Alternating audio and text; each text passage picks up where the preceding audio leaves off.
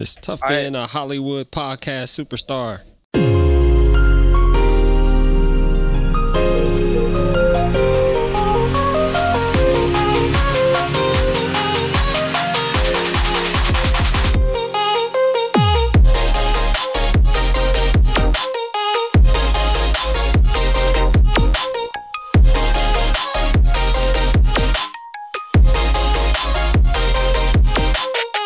Welcome to Voluntary Input. We're back for another week of fun information and shenanigans like we always do. I'm Leo. That's Adam. What's up, man?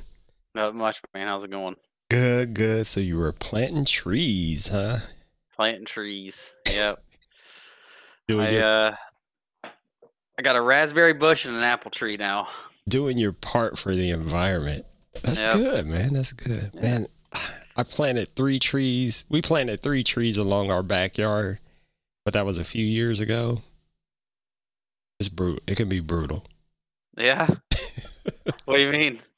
Well, we planted maple trees, so they came with the big ball, and you got to plant it just right. And we were trying to get the ones that have accelerated growth because, you know, it takes years for trees to get big, and I want trees, so.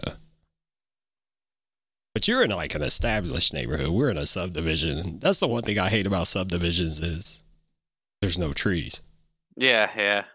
So it's like, I love living here, but man, I want some trees, bro. I want some trees. I've got some huge trees in my backyard. Like you said, my house has been around for 100 years. But so like, man, there's.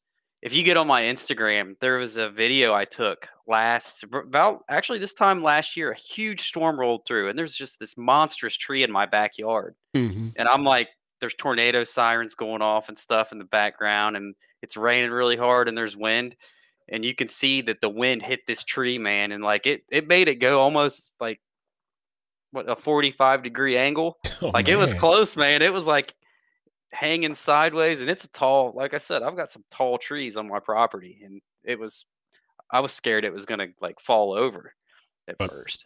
Man, the fact that it survived, that means it's alive and thriving then. Because usually it's those dead old trees that crack or fall over. Yeah. I live in a very, very populated area, but it's like a little nature preserve, man. Like there's deer that constantly come in my backyard and eat up all my vegetables, and then there's a hawk that'll fly up on one of my tallest trees and it'll sit up there and look down for squirrels. Nice. Like it's a big bird, you know, it's huge, and he'll sit there and he'll look for squirrels. And I've seen a snake out back. What else have I seen? All kinds of stuff. I had squirrels living in my roof until I called Terminex, and they built little doors so the squirrels could go out, but then they couldn't come back in. Right. Man, we have those too. We have deer, hawks. We have we still have an issue with coyotes. Yeah, everywhere. But anyway, let's go ahead and get started. But before we jump into what we're going to talk about this week, I want to do some corrections from last week from some stuff we talked about.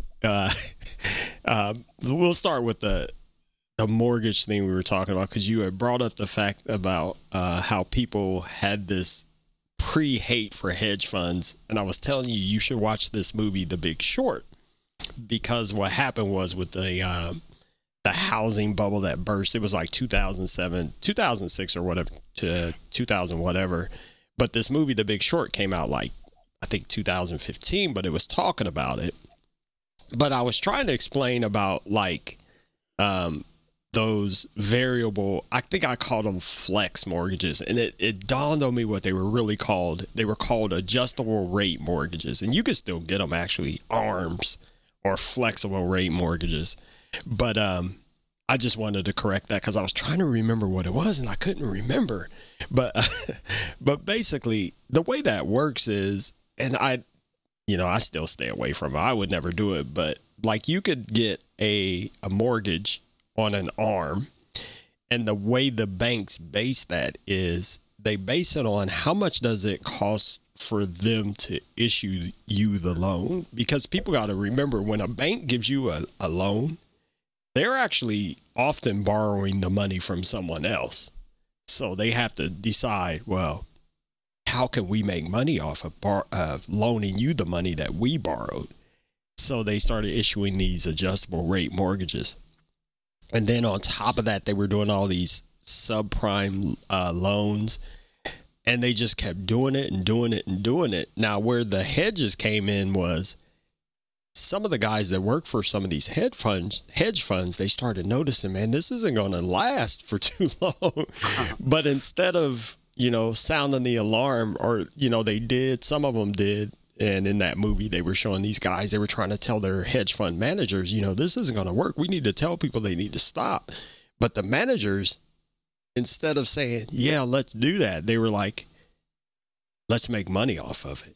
And that's how they started selling these shorts on mortgages. So that was just one thing I wanted to correct. I just wanted to clarify what I was trying to talk about with those adjustable rate mortgages and how it all tied into the housing bubble. And man, it was a mess. I'll never forget that time either. Because like I said, we were building our first house at that time, and we were like, nope, we don't want to mess with nothing funny. Just give us whatever the rate is, and we'll go from there. So, see, I never had the chance. I lost my sound. Hold on. All right, I'm back. I was just saying. What's that? I couldn't hear for a second there. But go ahead. I was just saying I never had the chance to do anything like that because my generation's basically just been screwed on like money, like right out the gate, right after me graduating high school and going into college and all that. We've just been absolutely screwed. So I never even had the chance. I'm sure if I went to a bank then, they probably would have laughed at me still, even with the adjustable rate mortgage. No, they probably wouldn't. And that was part of the problem. They were giving loans to anybody. It didn't matter. They were like, oh yeah, you qualify. You qualify. You could barely make any money. And they would say, oh yeah, we'll get you in. And it was terrible. It was because then it did finally collapse. For the love of money. And a couple other things I wanted to correct real quick too, because I often forget that a lot of people just listen to the podcast version of this only. And we were talking about something that Apple canceled, and people were like, what are you talking about? What was it? It was the HomePod. I didn't come out and say HomePod.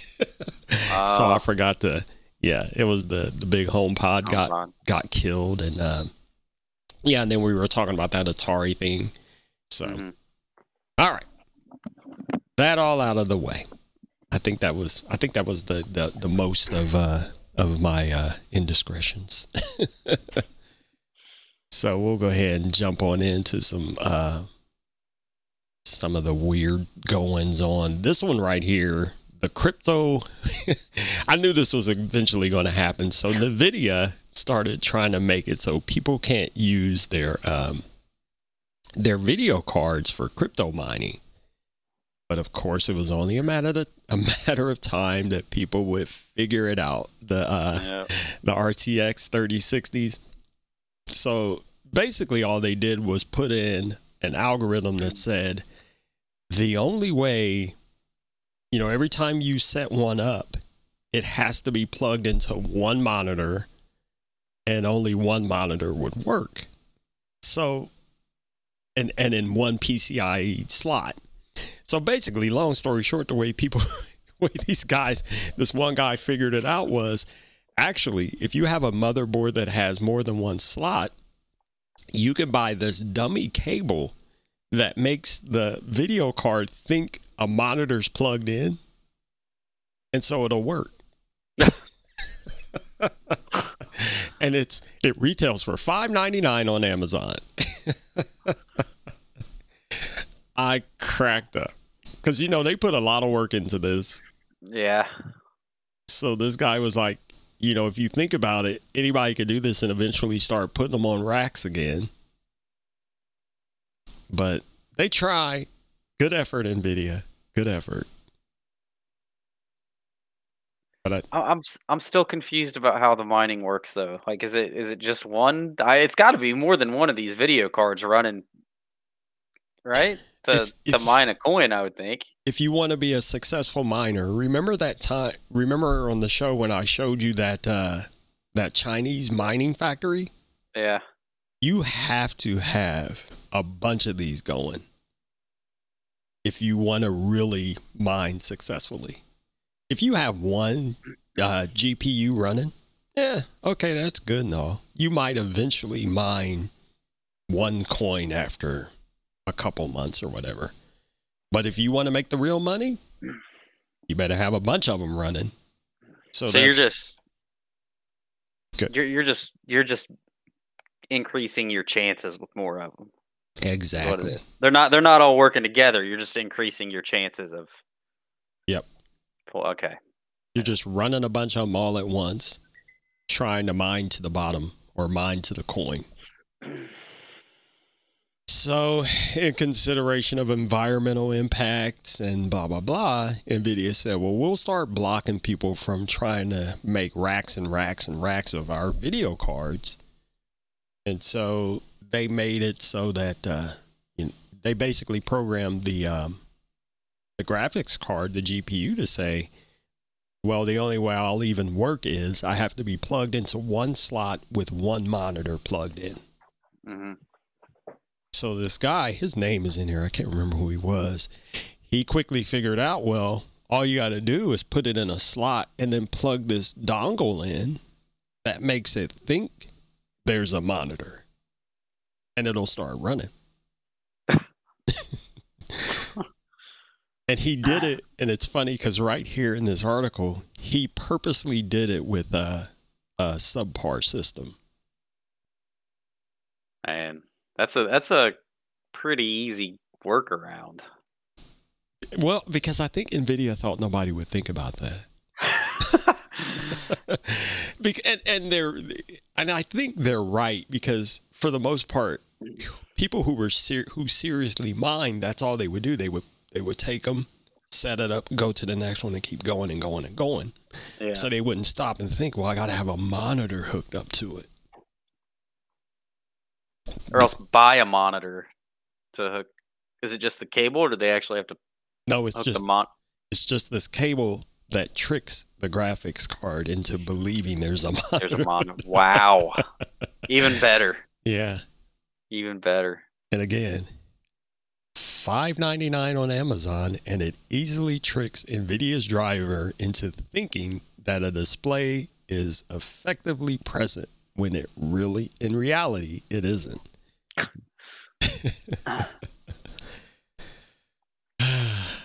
It just goes to show you that once again, sometimes the internet wins. The best laid plans, there's always that person out there going, oh, I bet I could. I bet I could. There's always a way, man. I'm telling you, there always is a way. Always. There's always a way.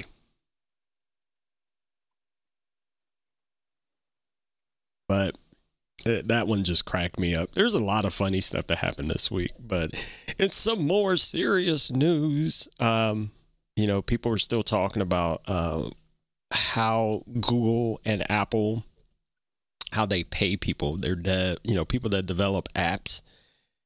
And this is part of what the CEO of Epic has always talked about, this App Store policy.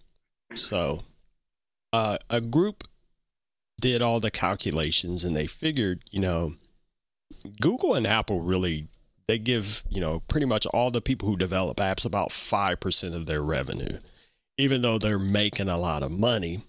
So Google basically changed their policy to match what Apple's policy is as far as developing apps go. So basically, if you make an app and you put it in the App Store or the Google Play Store, they will charge you 15% of the first $1 million in digital sales, right? Mm-hmm. But once you go past $1 million, they'll start charging you 30%. Jeez. So, on the one hand, you could say, well, you're making a lot of money though, right? If you're generating $1 million plus, 30% should be a drop in the bucket, right? Maybe. But I don't know. The way I look at it, why would you want to make more money then? You want to keep it below $1 million, I would think, because actually, well, I guess it depends how much you'd actually be making then, right? Because like, so if you make over 1 million, they automatically take 30% of your sales. So like if you make, does it mean if you make another million on top of that, is it always 30%? Or if you make, It's 30%. hmm, So that's what Epic's fight has always been about with Fortnite. Because, Fortnite, they don't make money off of their app sale. Because let's remind everybody, Fortnite is free. They make all their money from the skins and all that stuff the kids buy. So yeah. that's why they wanted to have their own, their own separate payment system. Because if all those sales happen outside of the Play Store or outside of the Apple App Store, they don't count towards that 15 or 30%. Now, on the flip side of that, I can see Google and Apple's point. It's like, well, your app is in our store and you're making $150 million a day. How do we get our cut? We're hosting it. I don't know. Still seems like a lot. It is a lot. Yeah, that's his name, Tim Sweeney from Epic. So I honestly don't know what the answer is here, except maybe they should let developers like Epic have these sub stores, if you will, and just charge a percentage per sale instead of just saying, I don't know.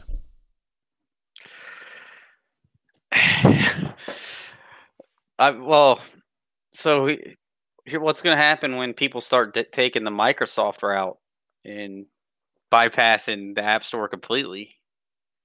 Because it seems to me that's what's that? But you can't. You can't put an app on an iPhone unless it's in the App Store. Well, that's what I'm saying. Okay, for games, I'm thinking from a perspective of games, because what they'll do is they'll do what Microsoft is doing, where they stream the games. I don't know.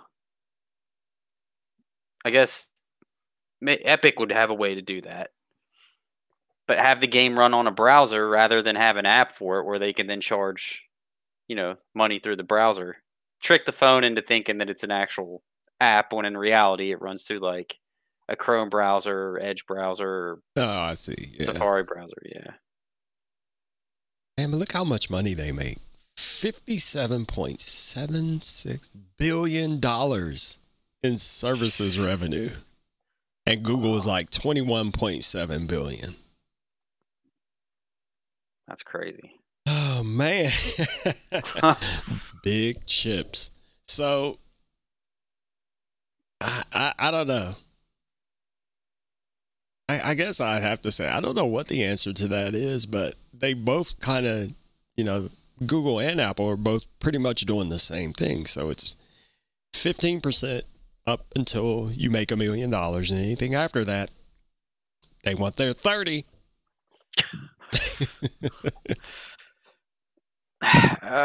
Yeah, I don't know. I don't know what the right answer is to this, man. Do you keep it a flat rate, because you're almost like, if it's with it being 30% once you reach $1 million in app sales, it almost discourages you from doing that. Right, exactly. So then maybe you should just make a bunch of subpar apps that only make $999,000. All right, no more updates available for the app because we're about to start making too much money. Yeah, only so many user accounts can be created. Well, I guess that doesn't matter. They would just be downloads. But that's crazy. Because that's the rub. Apple and Google are making so much money off of it, but they're only giving devs 5%. Less than 5% of the money they're actually making off of these apps. Man, I don't know. That's going to go into the I don't know pile. I'd have to think on that one some more.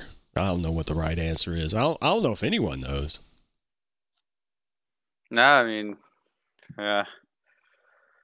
But it does seem like a lot to me. 30%. That's man. I Now, mean, you're approaching half of their sales. now you remember it was 30% period. So they made this adjustment to where it was Yeah. like, okay, we'll only do 15% until you make $1 million. So once you hit that million, then we'll start wanting 30%. So technically they're doing everybody a favor now, I guess, is the way you can look at it. I don't know. Yeah. all that money. Anyway. And speaking of Apple, I kind of had a feeling this was going to start happening. Now, basically, this headline says exactly what it is. You know, they fined Apple $2 million for not including chargers in the new iPhone 12. And they basically says because Apple has, you know, they are misleading customers and and they don't give them any choice. If you want the iPhone, okay, you go buy a new iPhone, but you're not getting a charger. Now, a lot of people will look at this and say, well, what's the big deal? And I'll tell people what the big deal is because this just recently happened to me for with the company that I work for. We decided because of a situation that was going on regarding COVID and all, we were going to buy 3 new iPhones to issue to a group of people. Kind of forgot about this. Got the new phones, got them all set up, and then it was like, oh crap, we don't have chargers for these phones. So now we had to scramble and buy new chargers for 3 new phones. So people who have been buying iPhones for years, they're like, well, what's the big deal? Yeah, I got a charger. Well, okay, but you got to also think about what happens when that charger dies, because it inevitably will die. Nothing lasts forever. They get hot. Yeah. Those things get hot. And everybody knows how I think they've gotten better though, how the cables, remember the Apple cables used to fray over time? Yeah. They would just start splitting apart, but I think they've gotten better at that. But long story short, if you weren't an Apple iPhone owner before, let's say you always bought Android and you were like, you know what, I'm going to go ahead and jump on the Apple train, and you go get you a new 12. Where's the charger? There's no charger. And there's this stupid, I don't understand what Apple was thinking with this USB-C to Lightning cable. What are people supposed to do with that? Because there's no iPhone charger that is USB-C. Yeah, they are. Mine is. Is it? Yeah, mine's a USB-C to Lightning. But I think my phone was the first to use it though. I got the 11. Wait, no, I'm talking about the actual brick. Your brick is USB-C. Yeah.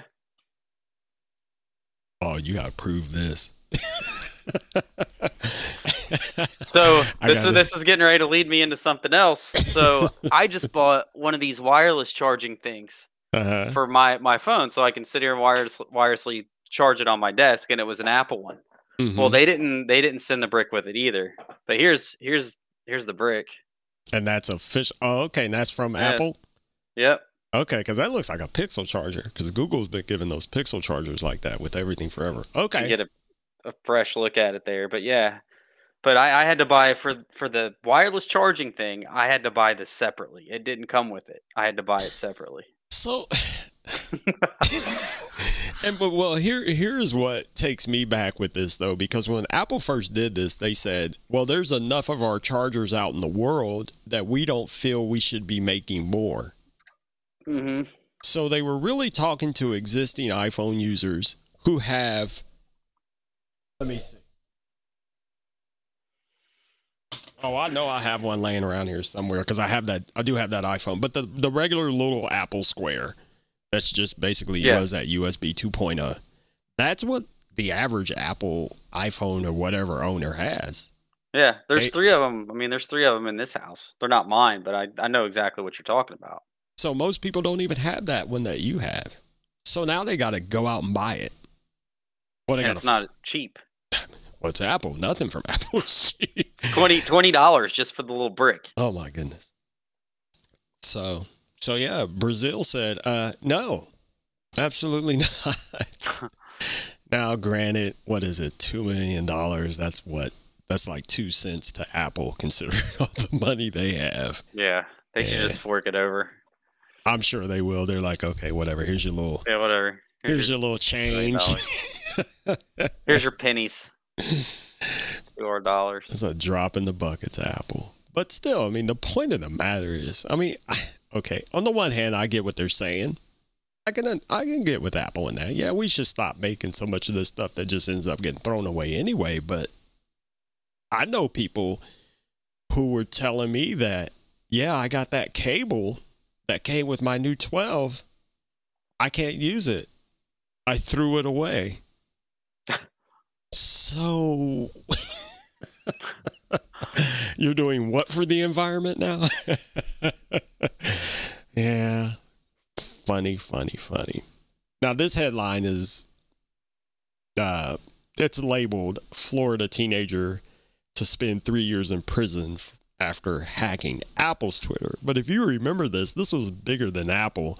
This is that kid that hacked, what was it, Obama? Oh, man, yeah. Biden and all these other people. And it was that Bitcoin thing. And he was like, oh, yeah, I've decided. I don't want to put his name up here. I think it's too late. Whatever. I'm not going to say his name, though. What was the little thing? It was something about, I've decided to, we're giving back to our community. We support Bitcoin and we believe you should too. All Bitcoin sent to our address below will be sent back to you doubled, only going for the next 30 minutes. And I'll never forget seeing this tweet from people that I follow. I'm like, what? And I'm like, no, I'm not going to do that. But anyway, but he made like, this says 100,000. I heard it was like $175,000 worth of Bitcoin. So now it would probably be worth what, $500,000? Well, yeah, exactly. But he got 3 years, and it's not prison. He got 3. It's actually juvenile court because he was 17 at the time. Now he's 18, but whatever. So what's up with the money? Does he still keep the money? I was wondering, and nobody talks about that. Yeah. Supposedly, I mean, unless they made some agreement that said you're not going to go to jail if you give up all the money that's in your Bitcoin. That's your restitution. Yeah, who knows? I think the side story to this is, though, once he gets out of juvie or whatever, he'll have a job.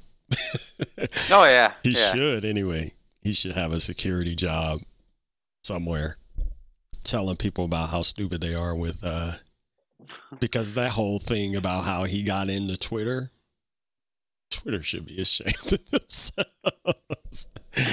That little 2-factor authentication. I didn't get the code. Did you get it? Yeah, I got it. What did you get? Oh, it was 1479. Okay, I'll try that. Dude, seriously? That's rudimentary. Was that the one where the password was in like a Slack channel or something? Exactly. Oh, yeah. Okay. And all he did was called IT and was like, I didn't get the passcode, the 2-factor authentication code, or the one I got wasn't working. What did you get? And they were like, oh, well, I got 2457, some 4-digit number or whatever. And he's like, oh, okay, let me try that. All right, I'm in. That's terrible. But whatever. I think, people, we get too relaxed. You just assume somebody's on the up and up. Yeah, so I shouldn't be too harsh. There's times where it's like, just give me the password, man. Like, yeah, I'll call a place for a set of my credentials because I work with VPNs all day long, and it's like, you know that you're talking to me. I've given you the last 4 of my social security number. What else do I need to give you here? Just give me the password, or just reset. Not even that. Just reset my password. Right. But I guess if you get too lax, stuff like this happens. Yep. So, and dude made $175,000. I'll tell you what, though, speaking of that, can we get away from CAPTCHAs, please? I thought CAPTCHAs were dead. Why do we still do CAPTCHA? And somebody had tweeted the other day, and it was pretty funny. This girl was like, because you know how it says, I'm not a robot? And she was like, why are you saying I'm not a robot when you are a robot, computer? Why do I have to check that I'm not a robot to tell a robot that I'm not a robot? I hate the ones where you have to click all the crosswalks and Oh, gosh. It's awful, man. It's awful. Disgusting. And you have to do it like 10 times. It's like, dude, just let me log in, man. I thought know that's my password. Yeah, I thought that's what two-factor was supposed to eliminate. Because CAPTCHA is stupid. I hate it. It's the devil. It's got to go away. All right. I'll stop. Now, we'll move to some games. Jade Raymond. You know who this is, right? Jade Raymond is a boss. And if you don't know her, Adam, I think you're fired. I think that I remember hearing about her before. So she's the leader of, or she was the leader of Stadia. Well, she's been in Electronic Arts, Ubisoft. I mean, like I said, she's a boss. But yeah, and she was at Stadia. Then when they closed the studios down, that was the big thing. Oh, they lost Jade. Yeah, they did. Okay, whatever. But what's kind of funny to me about this is, remember 2 weeks ago or even last week, Sony has been closing studios left and right. Mm-hmm. So now they're opening a new one because she's there? Or they're taking people from the other studios and merging it into one or something. Guess. I don't know. I mean, I hope the best for her because, like I said, she's good. But it's just weird to me that we keep getting all this news about, well, Sony closed studios here, there, blah, blah, blah. And then now they're opening a new one with her at the helm. Interesting. Yeah, I threw that one in there. I just thought that was interesting. I don't know. Because it's all about these exclusive titles.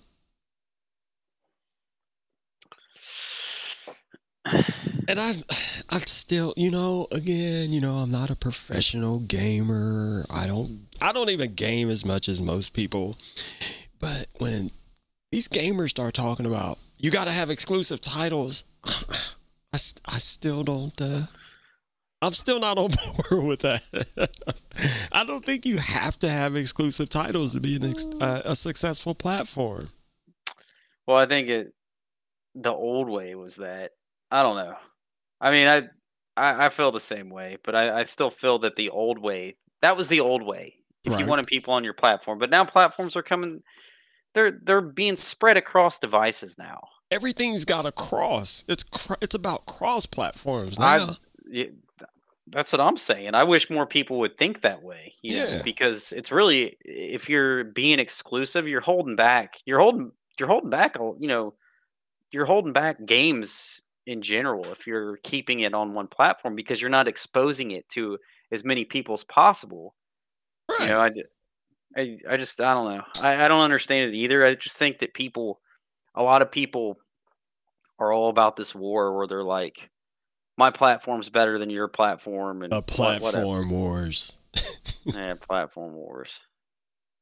I mean, and again, I welcome anyone to explain to me why that's so important. For me, it's all about you got a lot of games and you got a lot of good games. Dude, I don't care if you're Xbox, PlayStation, Stadia, Luna, whoever. If you got a lot of good games and they run good and they look good, what's so important about exclusives? Oh, you can only play this on Xbox. Well, whoop-de-doo. So whoop-de-doo. Just somebody can say, yes, I've got the I've got the PlayStation 5 and it's the best.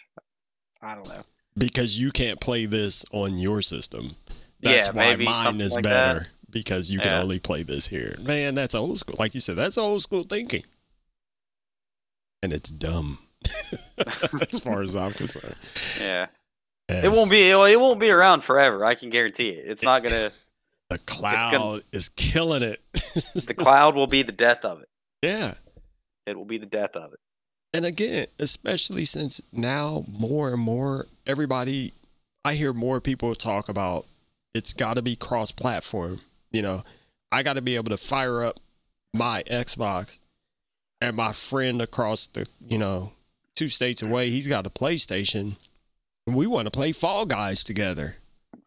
We got to be able to play together. I don't care what he's playing on. We just got to be able to play together. Yep. There's nothing exclusive about that. All I'm saying is wait for the inevitable day where Sony moves their streaming service over to Microsoft's cloud Azure servers. It's gonna happen. It's coming, bro. It's coming, man. Then all these people that are like, oh, I've got the PlayStation 5 can say, yep, well, don't matter. My PlayStation service now lives on Microsoft's Azure servers. And it really won't matter, will it? Because look, this is what's really going to be important to you is you bought a bunch of AAA titles at $60-$70 a piece. They moved all their services over to Azure. They better take all them AAA titles with them, right? They better. Because you spent a lot of money. Doesn't matter if they're exclusives anymore. You just need to be able to play them.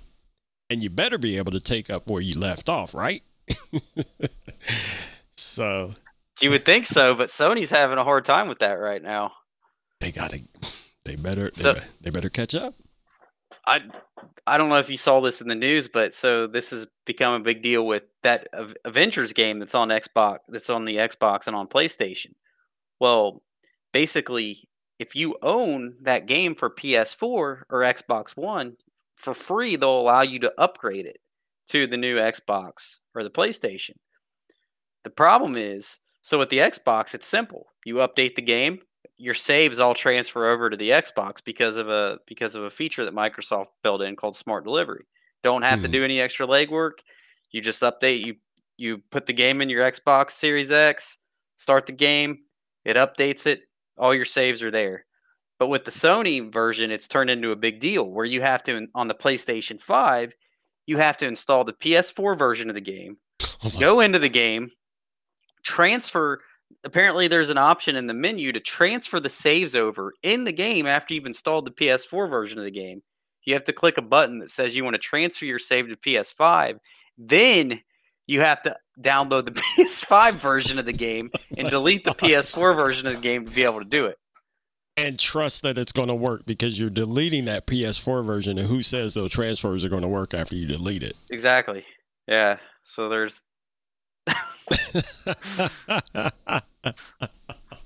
yeah. So there's like a whole bunch of people on the internet going nuts right now about this because they're like, well, I don't know. People are mad because they thought that they were going to be able to just update to the new version, and they update it and their save isn't there. And then they figure out they have to go through all these extra steps to do it. And then Microsoft's like, see, we told you, our stuff just works. It's seamless. I don't. Why? Never mind. I'm not even going to try to figure it out. Why would that be so hard? Why would they make it that hard? So like we talked about this last week, I think that there's a lot of features in the PlayStation 5 that haven't come to fruition yet. Like with the expandable storage. You can't expand storage right now for but the you SSDs. Have a slot, but you can't use it. Right. You can't use it yet, not until this summer.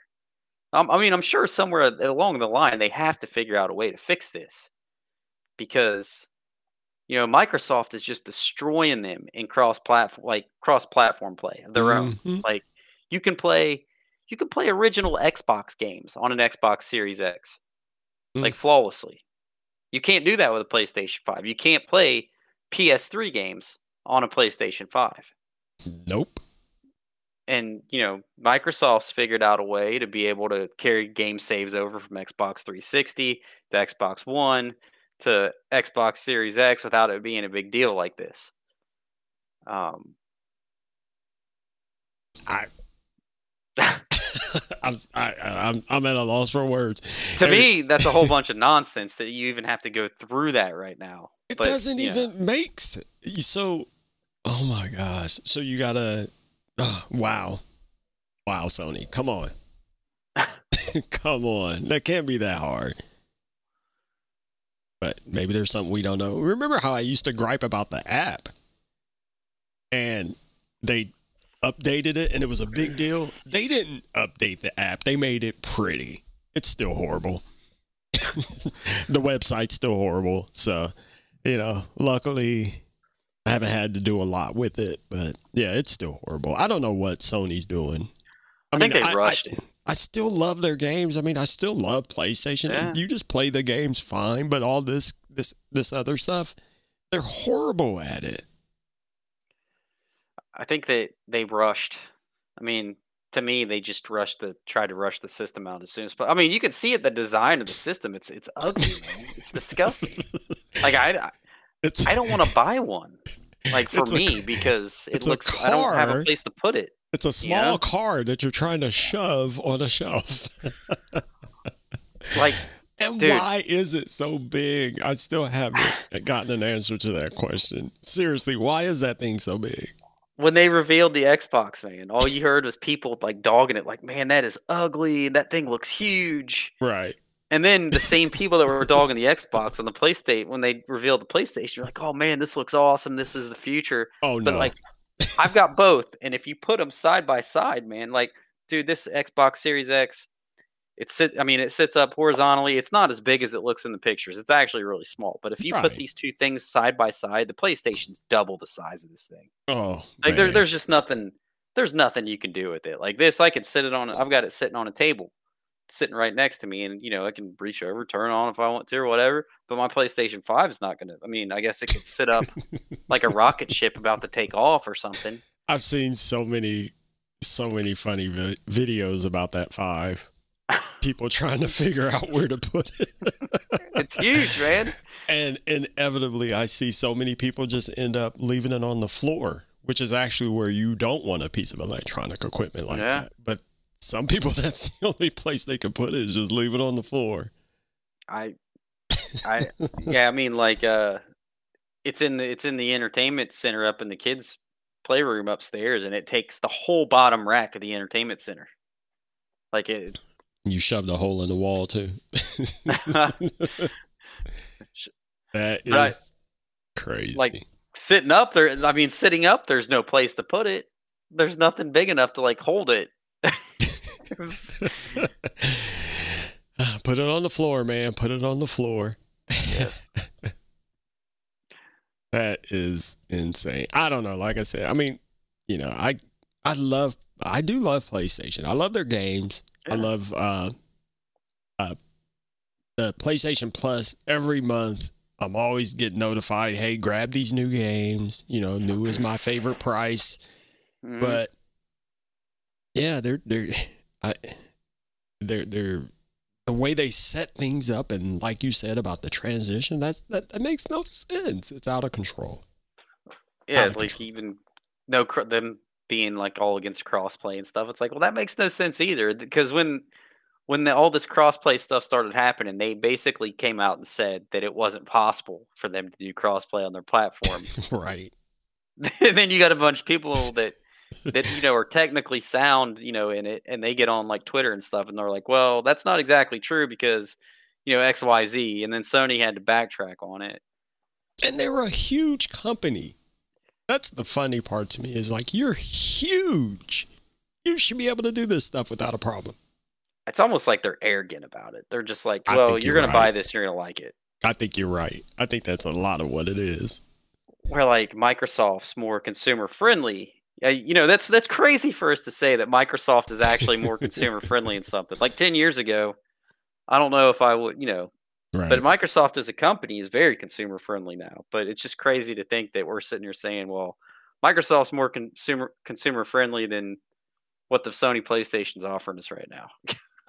I like how what Microsoft did was they got a lot of flack for a lot of years, and they shut their mouths. They were like, all right, let's chill. Yeah. Let's just shrink back.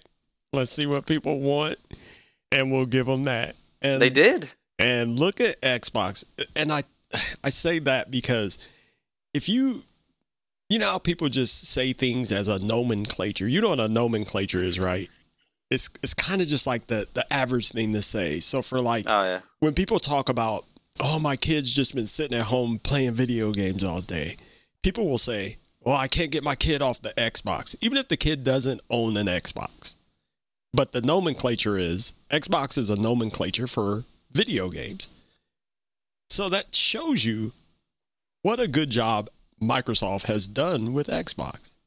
Because if you say to anybody, my kid just sits around and play Xbox all day, people automatically know you mean they're playing video games. Yeah, yeah. And it could even be PlayStation or whatever. It's just like the iPhone. Kudos to Apple, because all you got to say is, my kid spends all their time on their iPhone. People know what you mean, even if your kid doesn't have an iPhone, because iPhone became the nomenclature for cell phone. So yeah, kudos to Microsoft and how they did that with Xbox, because it just rolls off the tongue. But let's go ahead and take a break real quick and come right back. Voluntary input is brought to you by Anchor. Anchor is a one-stop shop for recording, hosting, and distributing your podcast. Best of all, it's 100% free and ridiculously easy to use. And Anchor can match you with great sponsors who want to advertise on your podcast. So if you've always wanted to start a podcast, make money doing it. Go to anchor.fm/start to join a diverse community of podcasters already using Anchor. That's anchor.fm/start. But you know who my favorite people are, and I got to talk about them every week. My Stadia. And Lenovo did this, and a lot of people made fun of them because Lenovo becomes the first PC company to announce a gaming collaboration with Stadia Pro. So basically, if you buy one of these, one of their new gaming laptops, you get 3 free months of Stadia Pro. Nice. Which is awesome. I don't care who you are. Now, a lot of people made fun of them for this because they're like, well, Lenovo obviously doesn't understand how this works, blah, blah, blah.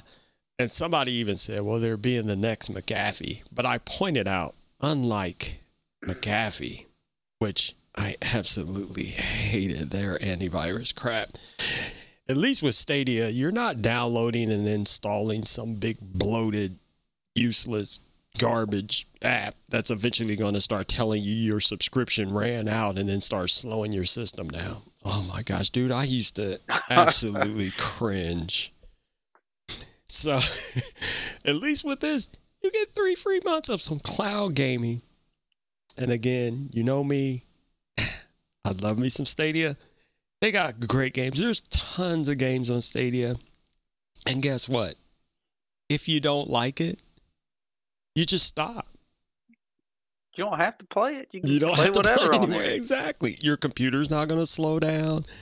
They're not going to pressure you to, you better upload, you better upgrade and pay the fee. Otherwise, you're going to get all this bad stuff happen to you.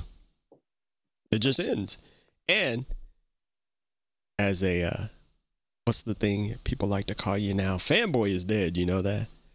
Now you're a stan. So I guess I'm a Google Stadia stan. I got to remind people, you can play Stadia games for free. You don't have to do Pro. But I'm telling you, you want Pro. it's only $10 a month. People are going to start throwing their Lenovo's in the trash now. Why? The person that you know or whatever that threw their Stadia controller in the trash. Oh my gosh, yeah, that. Yeah, she's gone. I can't even see anything she does anymore. Oh well, but yeah. So yeah, 3 free months, and then after that, and like I said, the people who poo-pooed that, I don't see why, because the way I see it, they could have offered 3 free months of xCloud or Luna, because you know me, I'm just sold on cloud gaming. It could have been anybody. It could have been any cloud gaming service, and I think that's a good deal. Buy you a new Lenovo gaming laptop and get 3 free months of cloud gaming. Man. Yeah. What's so wrong? And there's no harm, no foul if you don't like it.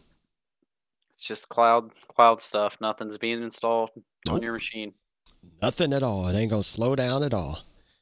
And then, so I follow the Stadia Discord. Well, I'm part of their Discord server, and they dropped a bomb. Resident Evil.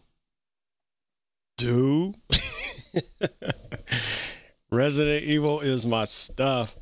I tell you what. Now, this is the Resident Evil Village. And if you pre-order this, which I did, you get the Premier Edition, where you get a Chromecast Ultra and a controller, which I will, which brings my total count to 2 Ultras and 3 controllers now, by the way. But Resident Evil, dude, I love this game. People are hyped about this one. Oh yeah. Oh, it's dropping everywhere. It's dropping on PS5, Xbox Series X and S.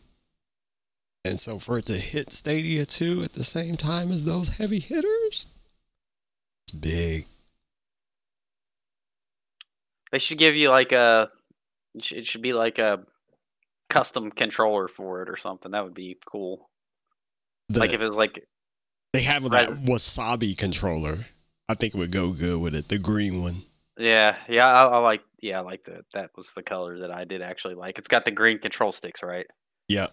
Yeah, I see that one. That's cool. It's beautiful. And I learned, I didn't know this, but I found out because someone else was talking to someone who actually works for Stadia. There's a clear controller. And I saw a picture, and it's beautiful. So yeah, I would love, but you can't get those. It's a thing. It's a long story, but you have to be special to get it. Basically, you had to work on the team. You had to be part of Stadia.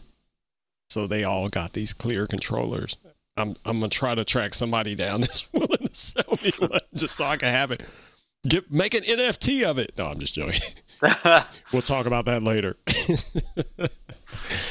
But I hope, my real hope with Resident Evil is that they can get the entire library on Stadia, because still my favorite Resident Evil is the first one and the director's cut version of it. For the PlayStation? Yeah. Man, I love that game. That was one of the first games where in a long time I was like, man, when I get home from work, I'm playing more Resident Evil.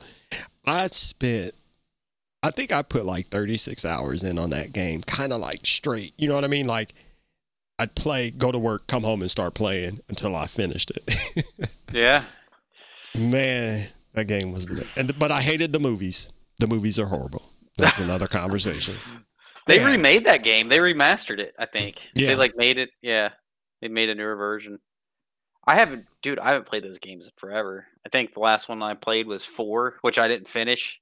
And I think I played a little bit of 5. You know, they were good. I just didn't sink, ridiculous amount of time into them. 3 was the last one I actually walked completely through and finished. Yeah.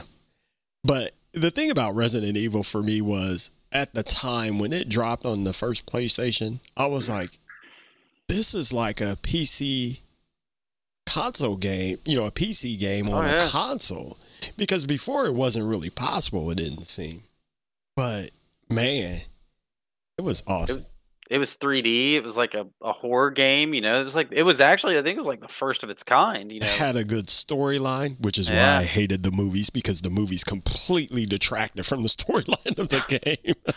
Like, oh my gosh, you guys, you had a perfect script and everything, and you just went off of it. But anyway, yeah, I was excited, man. When I saw that, I was like, yes, Stadia dropped a bomb.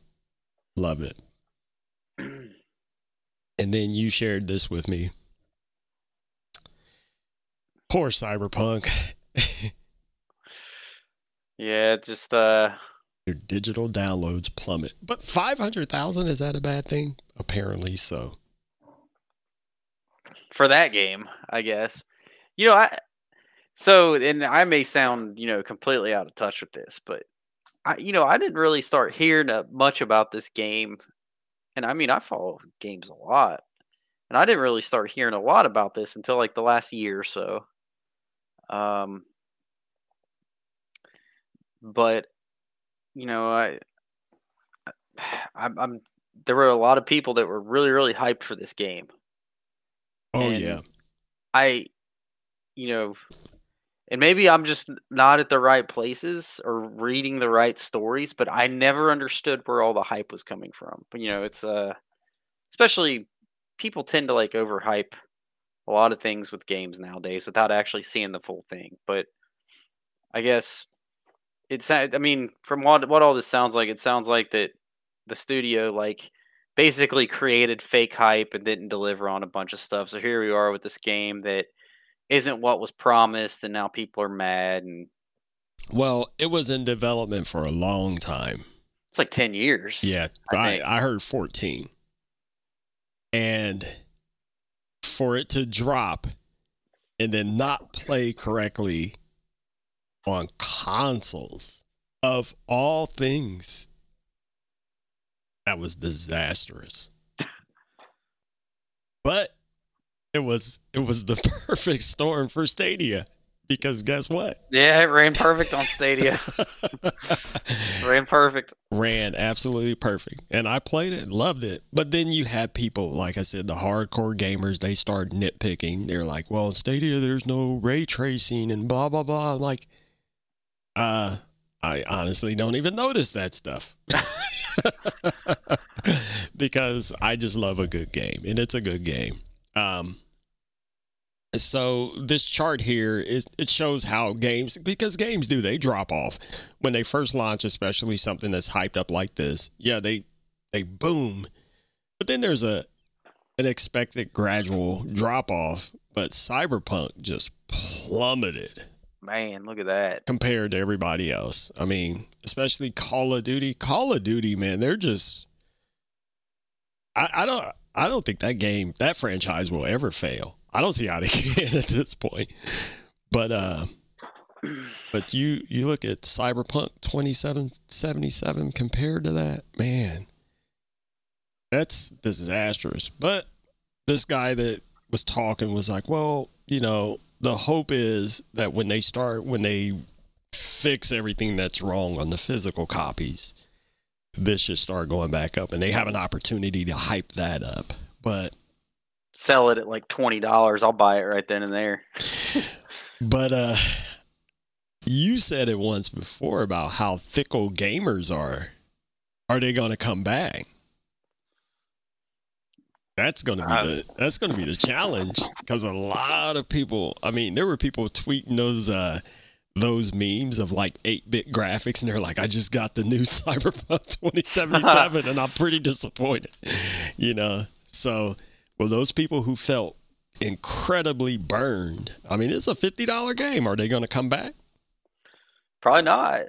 Like, so this is an example. My buddy, that I play games with a lot, Mm-hmm.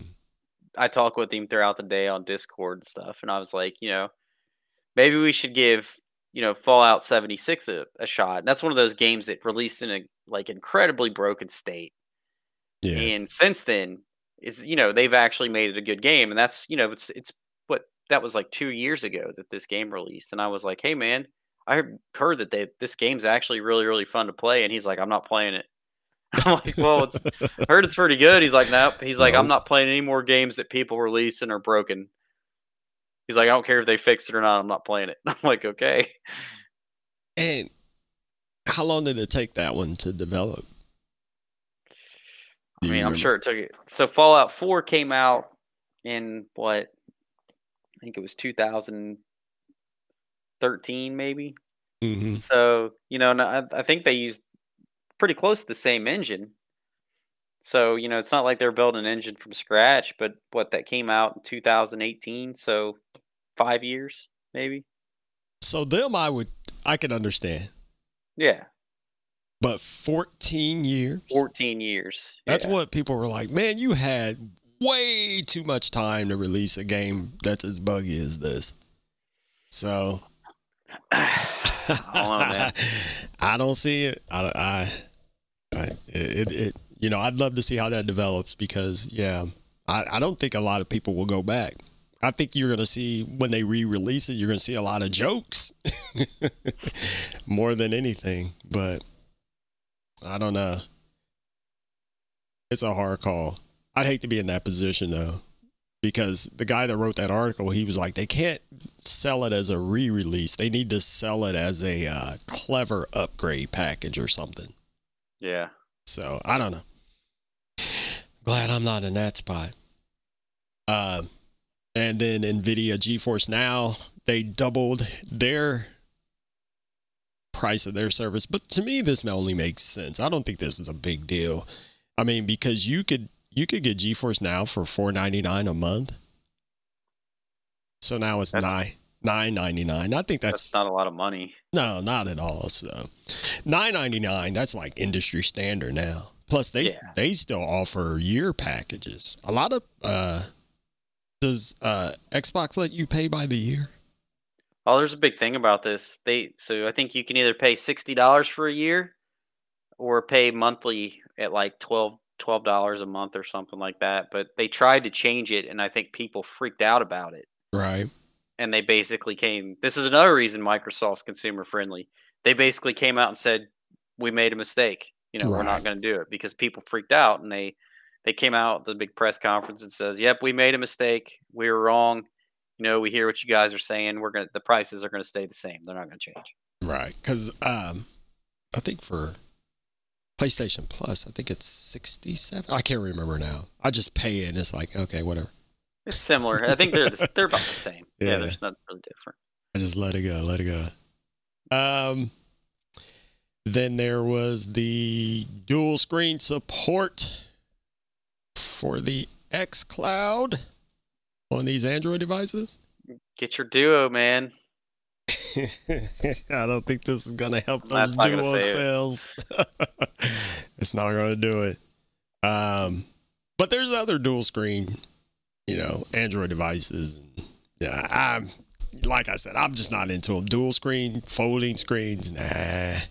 I think what they're saying is that they're adding support to where the top screen would actually be the screen, and like the bottom screen would be like a controller. Right. So it'd be almost like a Nintendo DS or something. Which, I mean, I guess it's an alright idea, but he's really going to use touch screen to play those type of games, anyways.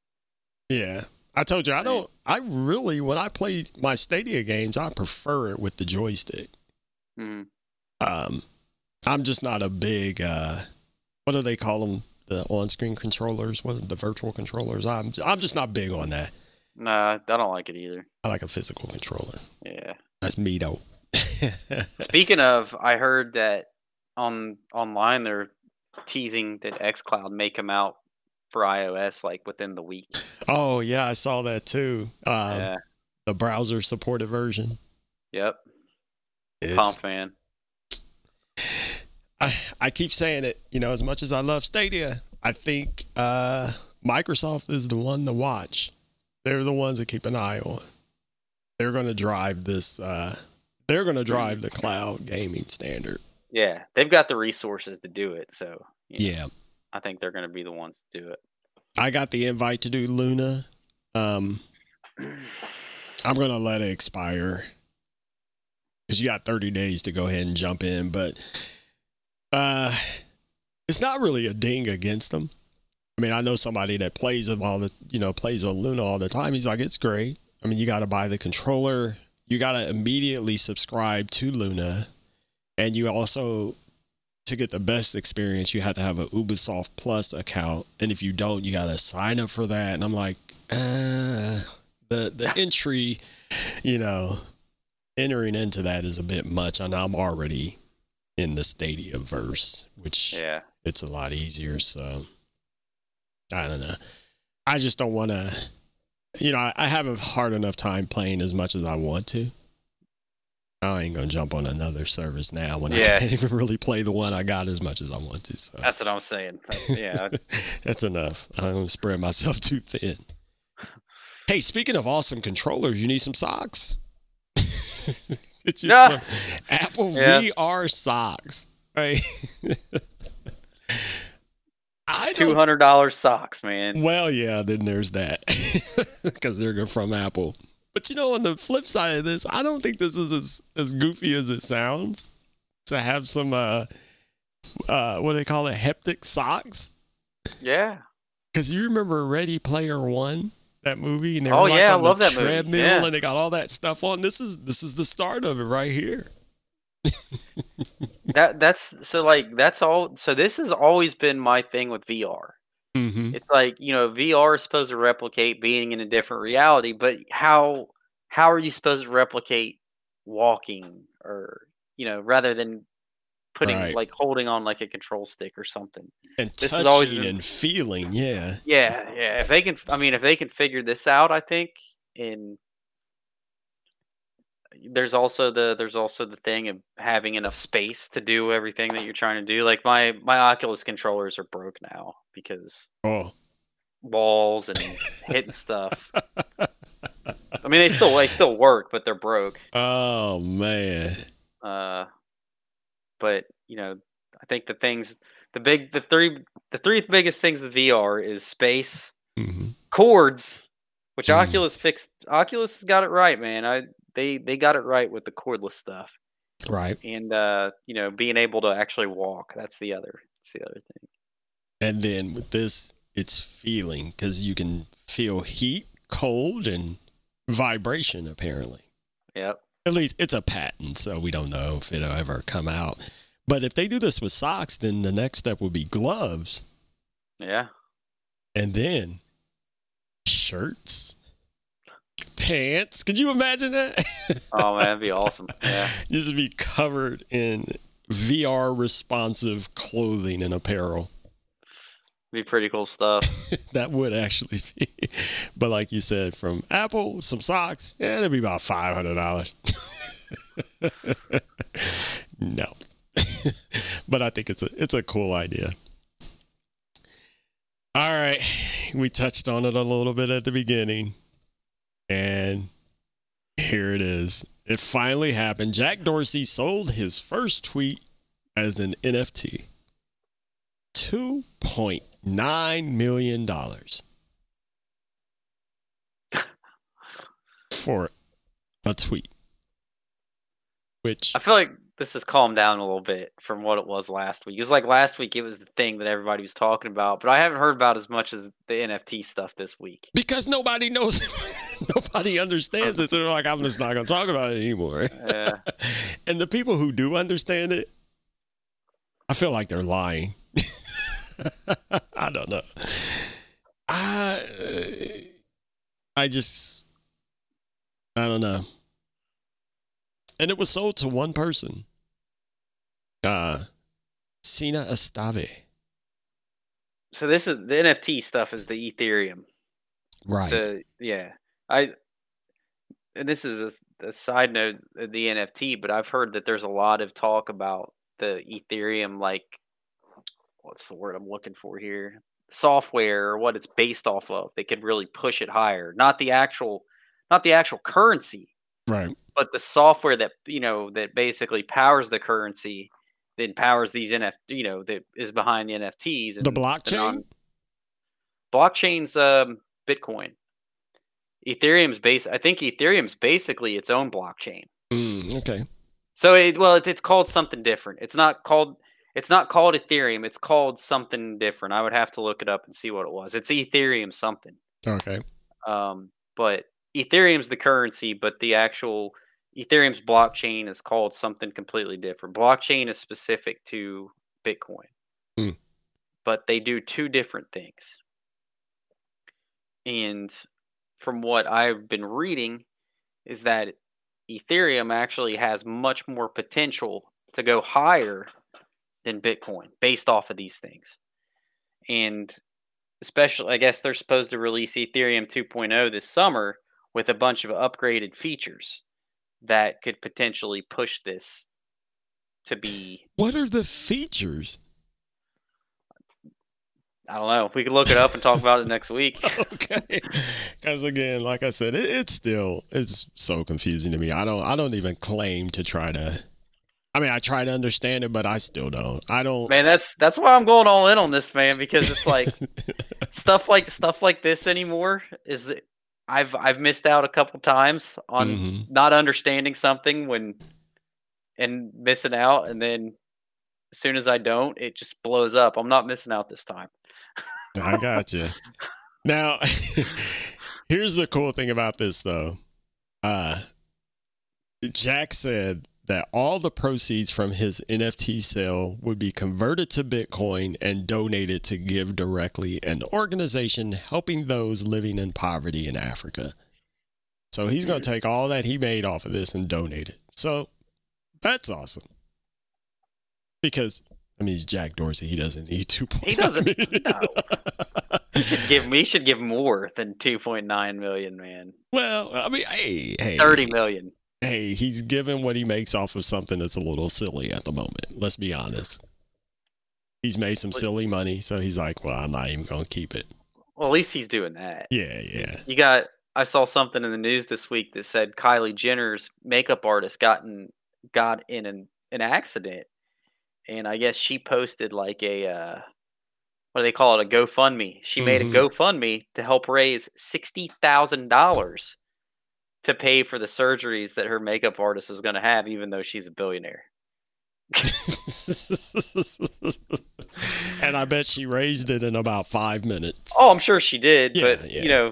People are just going nuts about it on the internet, which I kind of agree. It's like, man, that's kind of a slap in the face to people creating a GoFundMe for something that, for the rest of us is probably like $60. Well, America can only blame itself because America loves gossip and celebrity. So the celebrities give them what they want.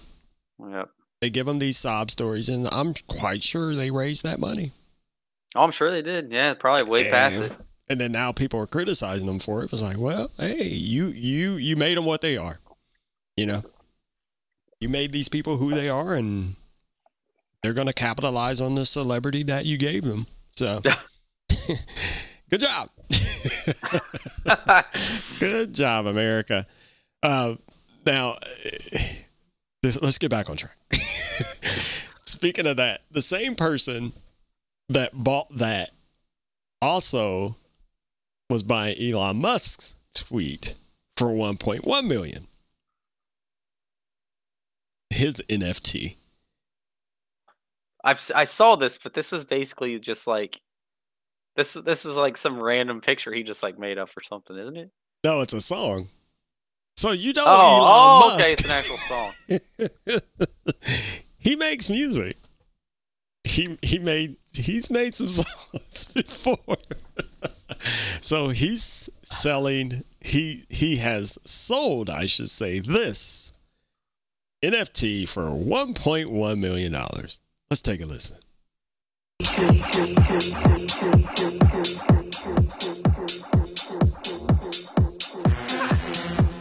Yeah.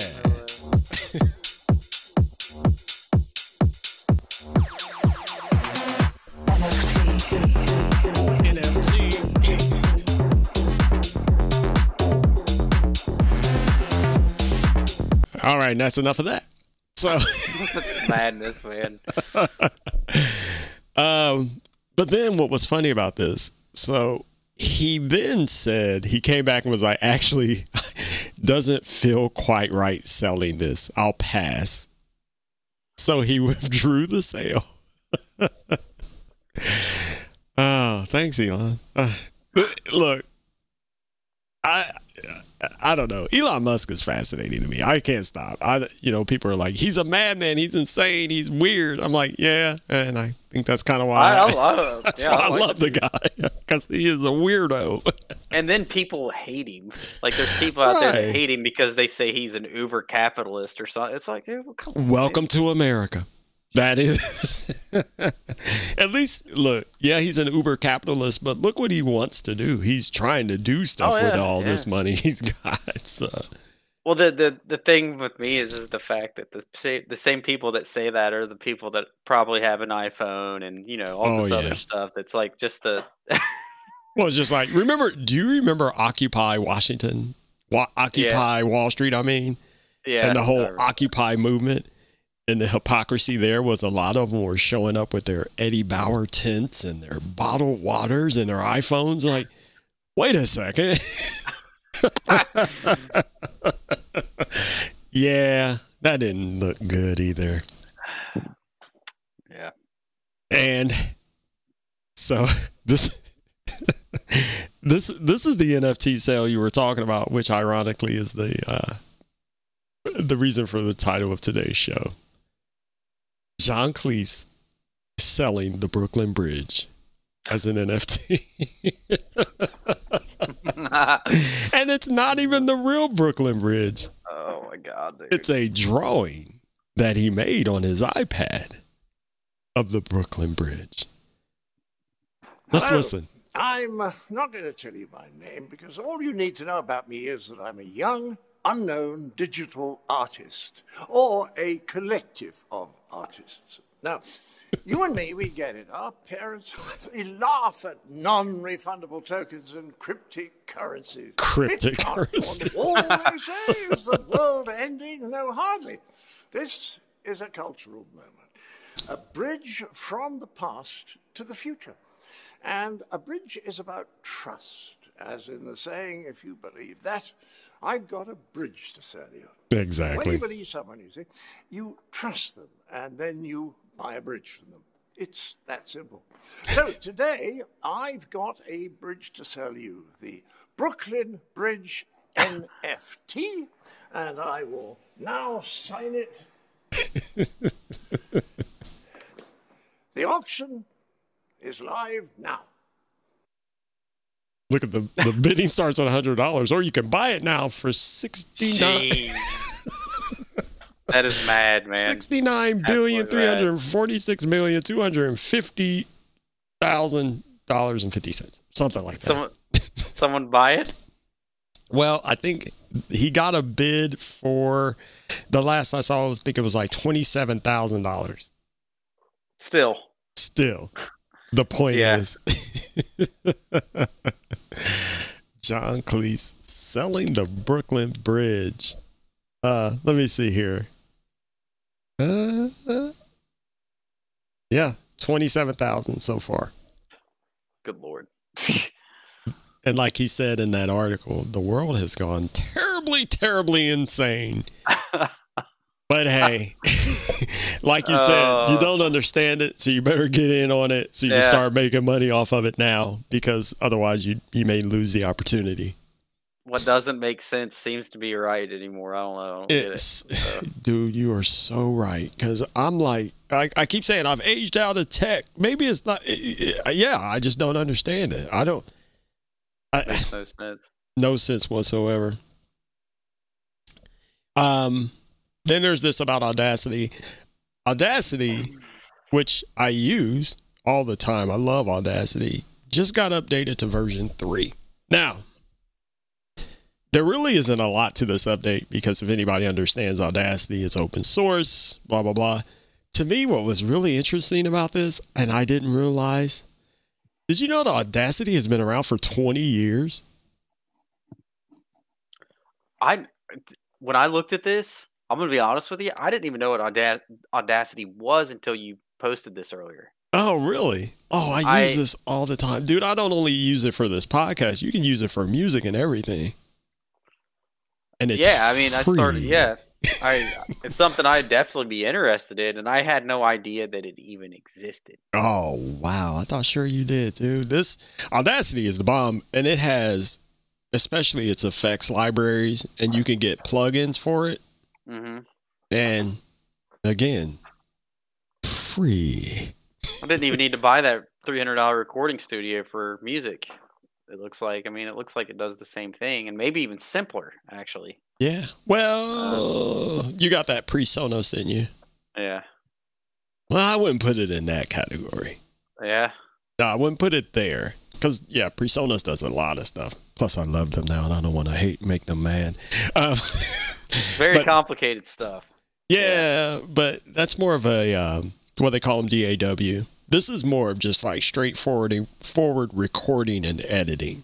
Like, but you can do a lot of those things that the PreSonus Studio does, but it's going to take you a lot more legwork. Yeah. But like I said, it got updated. But what really interested me about this story was I didn't realize this was 20 years old, which makes me feel even older once again. 20 years old. Wow. That's crazy. Open source. Almost the beginning of the internet. Well, literally. Yeah. Yeah. That is crazy. Yeah, we're getting old, man. We're getting old. All right. I think that was pretty much it. I mean, we could talk about, well, I saw this and I was like, what? My wife was like, of course. AJ Green left us, man. Yep, but it's time, I think. Yeah. I hated that, but he just hasn't been the same the past few years. And you know, he's to re-sign him is gonna cost us like $20 million, I think, a year. So yeah. He wasn't coming back to the Bengals. Everybody knew that. It kind of makes you wonder about the whole injury thing. Every time this happens with a player, especially with the Bengals, like they get hurt, and then like you said, they come back, they don't seem the same, and then the next thing you know, they leave. Because he came back and he would play, but it was like, is this toe really still bothering him or whatever it was? And then they leave and they shine. It's like, oh, okay. Yeah, the past 2 years, there's been a couple eyebrow-raising injuries where, especially where he gets hurt like the first day of training camp, and then they're very cryptic about his injuries. Yeah, exactly. And then he doesn't end up playing for the whole year. Mm-hmm. Like at first they were like, yeah, he's probably going to be sidelined 4 to 6 weeks, and that 4 to 6 weeks turns into the whole entire year, an entire season. Yeah. Yeah. And then I think this year he got hurt in training camp, but it was basically, well, he's hurt for training camp. He's not going to play to the first game of the season. He's not going to be participate in training camp, which is like, okay, as long as he plays. But, you know, what was his injury that caused him not to be able to, you know, play in training camp? But I don't know. It you know, like I said, especially when it comes to the Bengals, it always seems a little suspicious to me. Yeah, and then the thing is AJ Green's a good guy. Yeah. And, you know, he's not the type of person that's going to say something bad in front of the media for them to get a hold of, because AJ Green's legit, you know, a really good person. And I mean, he probably didn't want all the Bengals fans to turn on him either, you know. Right. Whereas like Carlos Dunlap handled it the other side of the spectrum on that. He was a total flip-flop of it all, right? Yeah. Yeah, and Geno Atkins is the same way. You know, Geno Atkins didn't really say anything last year, even though he wasn't playing. And, you know, now he's gone, too. I don't know. What are we going to do, man? I think we'll be all right. I think that we got to give... So, I didn't necessarily, you know... I think that I was kind of torn by the whole Marvin Lewis leaving thing, because I knew that Marvin Lewis, he had his chance. Man, he had more than enough chances. Right. I mean, he had almost 20 years. 20 years, yeah. And you know, but I knew that Marvin Lewis leaving was going to be that this team was going to have a drop off. You know, like I think that Marvin did a lot to keep players engaged and to get people that wanted to play for him. Mm-hmm. And I wasn't so sure that Zach Taylor was going to be that person. I'm still not sure if he's that person. I still don't feel like Zach Taylor's the coach. I don't think that he is. but I think that we have to give him this year because whether you like it or not, he's actually done things that Marvin Lewis wasn't able to get management to do. Because now they're spending money in free agency, and I got a whole different perspective on that too, because I don't think that spending a lot of money in free agency is a good idea. But people complain about it every single year. Yeah. People complain about the Bengals being cheap every single year. But if you look at the rest of the NFL and you look at these teams that go sign these big name players on these big contracts, it ruins their team. You pay, like, one of the biggest examples, what was the guy? The Albert Hainsworth thing when the Redskins signed him for just a ridiculous contract. It was like an $80 million contract. Right. They paid this guy. He was a good football player, but they couldn't spend any money on the rest of their team because you go out and you make this big splash. You blew your entire budget. Yeah. You don't want to. I mean, to me, I never understood people complaining about that. If you want to pour money into stuff, pour money into getting people scouts or something. Right. The draft. Pour money exactly. Like I never understood the whole free agency thing. But spend the money on the talent to find the talent. Yeah, exactly. Well, I think what happens with the free agency thing is people get fixated on a few players that they like, and they're like, we need that guy. And he's in free agency right now. Get him. We need to get him. All right, that's one player. Yeah. And now we've blown our cap on one player. Look at the free agents we got last year. They all ended up hurt. Yeah. Like we spent, I think, $40 million on that DJ Reader guy who played 2 games. There was the guy from Minnesota, the cornerback, Trey Waynes, that we spent a good chunk of change on too. It was like 15 or 20 million. It was a $20 million contract or something like that. He played like 2 or 3 games. And yeah, I don't know, man. But they've done what people are complaining about. They've went and spent money on free agency, and people still want to complain about it. I know that this year we didn't get the guy from New England, the guard that they want, or everybody is freaking out about. Right. But he signed a $50 million contract with Kansas City. So I mean, there's $50 million that you could spend somewhere else. Or, you're going to lose out on for other positions, and we're just going to have holes in other positions then. And then people will complain about those other positions. Then people are going to complain about why didn't they get somebody for, because you said to, yeah. Yeah. Yeah, I don't know. Hopefully,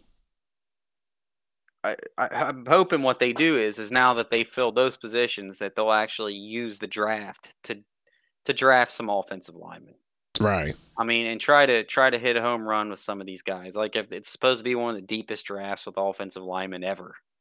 We need them. Bad. You sign you get a couple guys through the draft and pay them rookie contracts, and they end up good or above average. There you go. It's great. Yep. Couldn't agree more, because our offensive line is anemic, to say the least. And we signed an offensive tackle in free agency. So there you go. There's another guy. I think, was he a tackle or was he a guard? I can't remember. I don't know. Yeah. But he's good. But he's also been in the NFL for 10 years. So, who knows what can happen to him. He could get hurt. First day of training camp. That can happen with anybody, though. Yeah. Yeah. But in some great Cincinnati news, though, I finally got to see this. Oh man, yeah. FC Stadium light up. Dude, that is awesome. That's Now, people made fun of him for this music, though.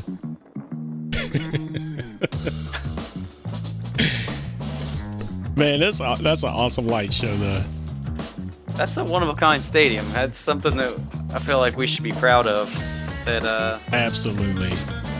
Oh yeah, that song is horrible. Was privately funded, by the way. Exactly. And if you live in Hamilton County, that's a very important point that you just made. The privately funded part. It can be done. It can be done. Look at that, man. It's got like, oh yeah, that's awesome.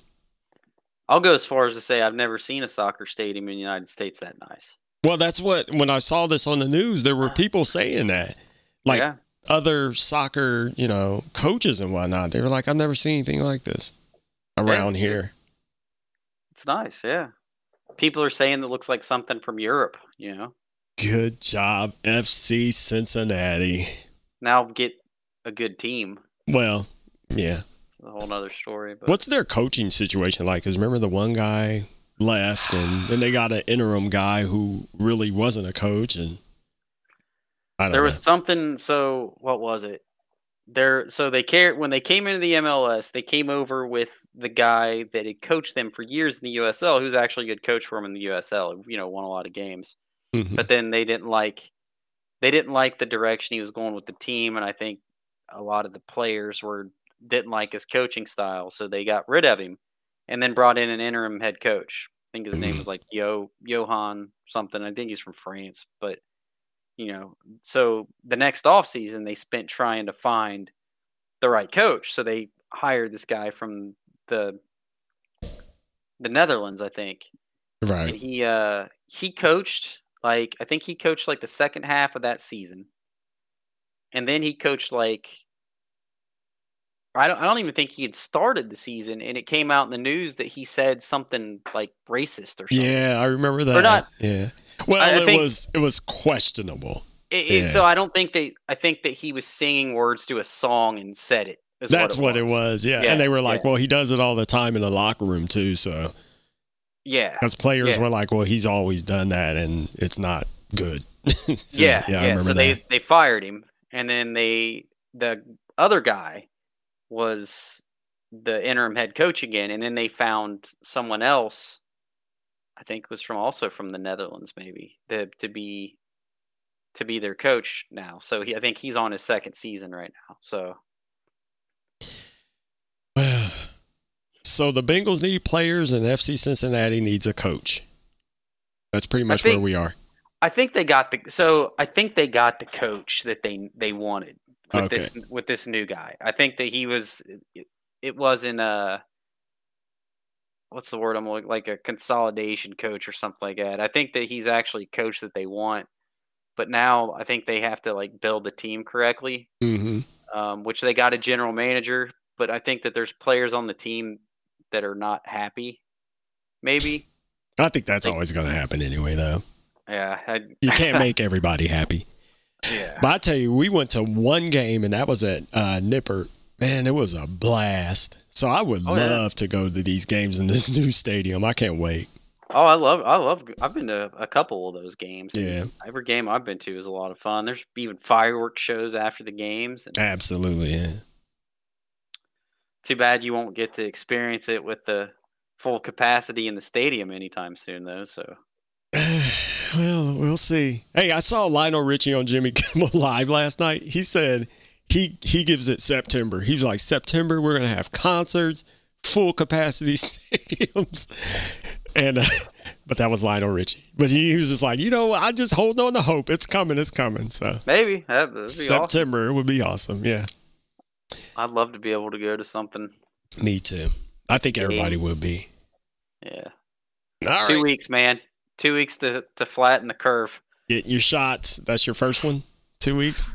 No, I'm just saying when they said last March, 2 weeks to flatten the curve. Yeah. Everybody was saying it. They're like, yep, all you got to do weeks. is social distance and stay inside for 2 weeks, and then everything's going to be back to normal. It's just a little flu. Whatever. Well, now we know better. All right, man. Well, got anything else you want to touch on before we take off here? No, right now, no. All right, everybody. Thanks for tuning in, and be sure to please join us every Tuesday night at 9 p.m. Eastern here on Twitch, Facebook, YouTube, and Twitter. And if you've missed a show or you'd like to see some of our old shows where we goof off and talk about whatever, like we always do, you can always go and find us on YouTube and subscribe to our YouTube channel. Don't forget to check us out every weekend on Weekend Chill, Friday nights at 11 p.m. Eastern and Saturdays at 11 p.m. GMT. I had to work that out because That's UK time. And I was stupid and I didn't know. And somebody had to explain all that to me. Just go over to voluntaryinput.com where you can find out more. Select contact us. You can reach out to us. You can buy some merch from there. Request to be a guest on the show. Send us feedback, questions, or comments. And again, like I said last week, explain to us how NFTs work. Any of this stuff works. Or if you have any show corrections, we'd greatly appreciate it. Or All send right. us some Bitcoin. And send us some Bitcoin. Send us some Doge. Man, what's going on with Doge? It was going up the other day. I keep watching it. It's been going up a little at a time. Little at a time. We'll see. I would say that 10 cents would be good for the Doge. Maybe $1. If it does, the best case scenario is $1. Best case is $1. Yep.